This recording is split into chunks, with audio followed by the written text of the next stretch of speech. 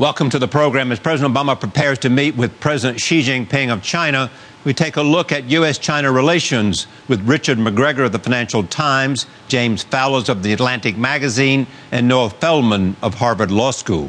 You know, the U.S. and China have a much broader, I think, relationship than people realize. Multiple bilateral dialogues, multiple top-level meetings, but none of them go out much further than, 6 months to a year.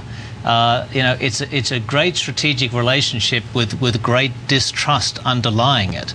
And I think this is a risky but necessary meeting, risky for both Xi Jinping and also Mr. Obama, to try and get some sort of at least bedrock level of understanding into the bilateral dialogue. I think it is important that they meet just for the fact of establishing communications, and because, as Richard was saying, we all know the problems President Obama has trying to increase his leeway domestically and internationally. The problems that Xi Jinping faces are larger than that, and they include some acute ones, too, in dealing with North Korea, dealing with Japan in the East China Sea. And I think that the one thing that's closest to a critical issue between the U.S. and China right now is the whole cyber question, where I think the Chinese are beginning to realize that they run the risk of alienating the part of the American structure that's been most supportive of them over the past decade, essentially the tech establishment, the intellectual establishment.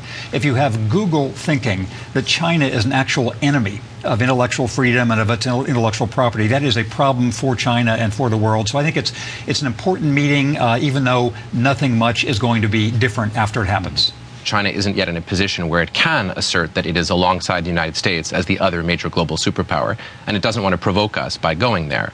On the other hand, there's a president whose slogan is Chinese Dream. There's growing nationalism in the country, which the leadership is in part responsible for creating. There is a sense that as China's economy moves relatively quickly towards being the world's largest, measured by GDP, of course not by per capita income, but by GDP, that means that China should not be pushed around, and most importantly, should not be contained. We conclude this evening with author MacKenzie Bezos. Her new book is called Traps. You believe you are hardwired to be a writer. I do. What does that mean? You know, I think it's true of everybody that there are things that we enjoy, preferences. A lot of time alone was one of mine. I tend to look at things, I tend to be interested in complex problems more than simple ones. I like to work on long projects. I like to endlessly analyze conversations and think about words and tinker with words. All of those things could be a hindrance in some professions, but they lead me perfectly to writing novels. And I think everybody's like that. I think you get led.